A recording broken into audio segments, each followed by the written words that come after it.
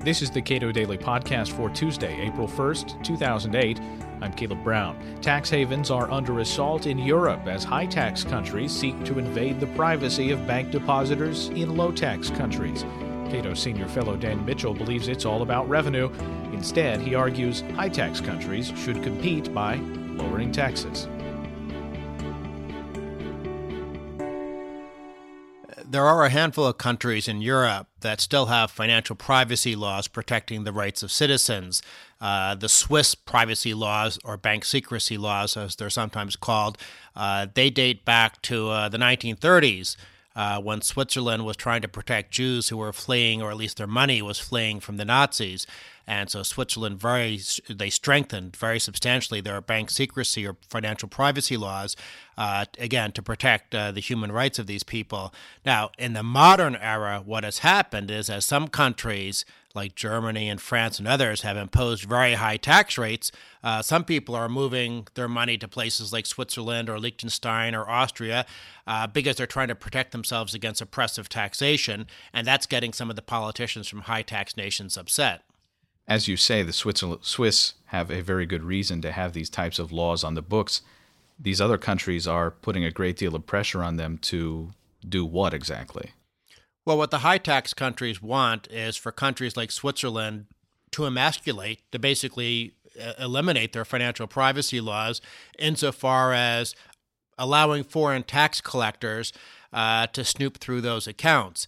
Again, the problem is that some countries have very high tax rates. Those high tax rates are causing money to flee the country, and the politicians from those countries want to be able to track and tax those funds.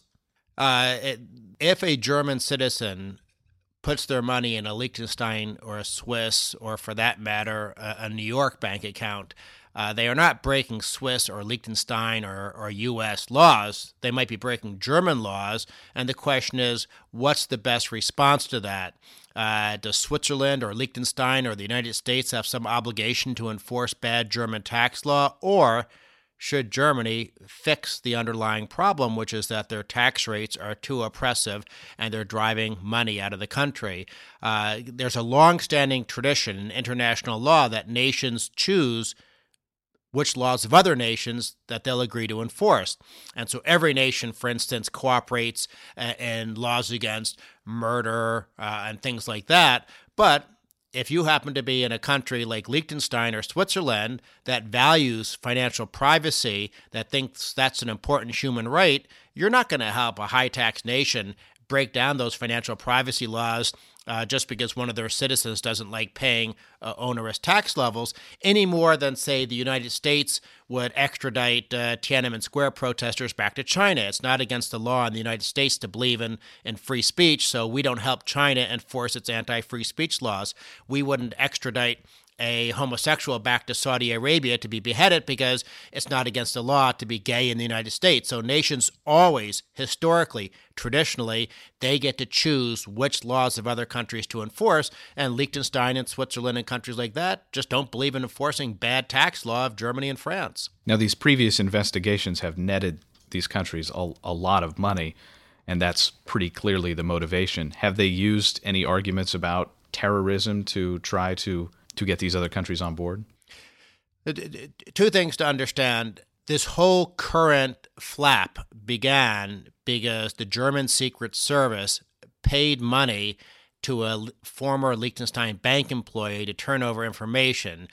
So you had one country going in and using its Secret Service powers to try to suborn and undermine the laws of another country.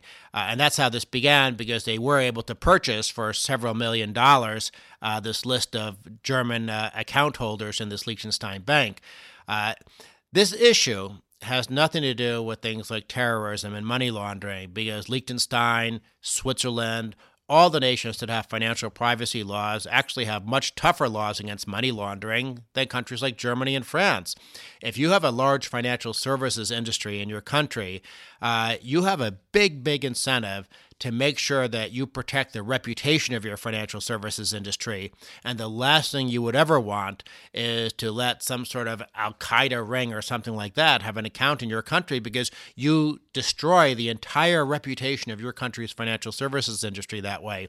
And so the nations that are well known as being quote-unquote tax havens, they tend to actually have the best records in terms of fighting money laundering and terrorist financing.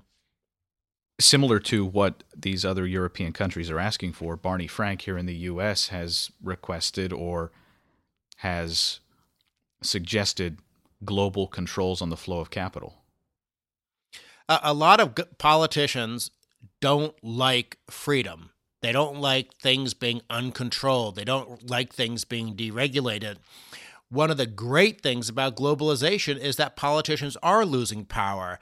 When individuals have the ability, when businesses have the ability to move money across borders, that undermines the power of politicians. And this is why tax competition is such a critical issue for those that believe in economic freedom and individual liberty.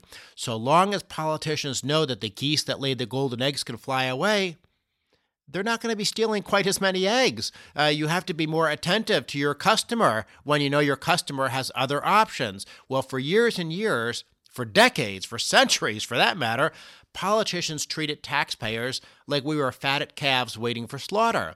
But guess what? Now taxpayers, if they feel they're getting a bad deal, they can move, or at least their money can move, to jurisdictions that have a friendlier, more free market attitude. Dan Mitchell is a senior fellow at the Cato Institute. This is the Cato Daily Podcast. Read more on tax competition at cato.org.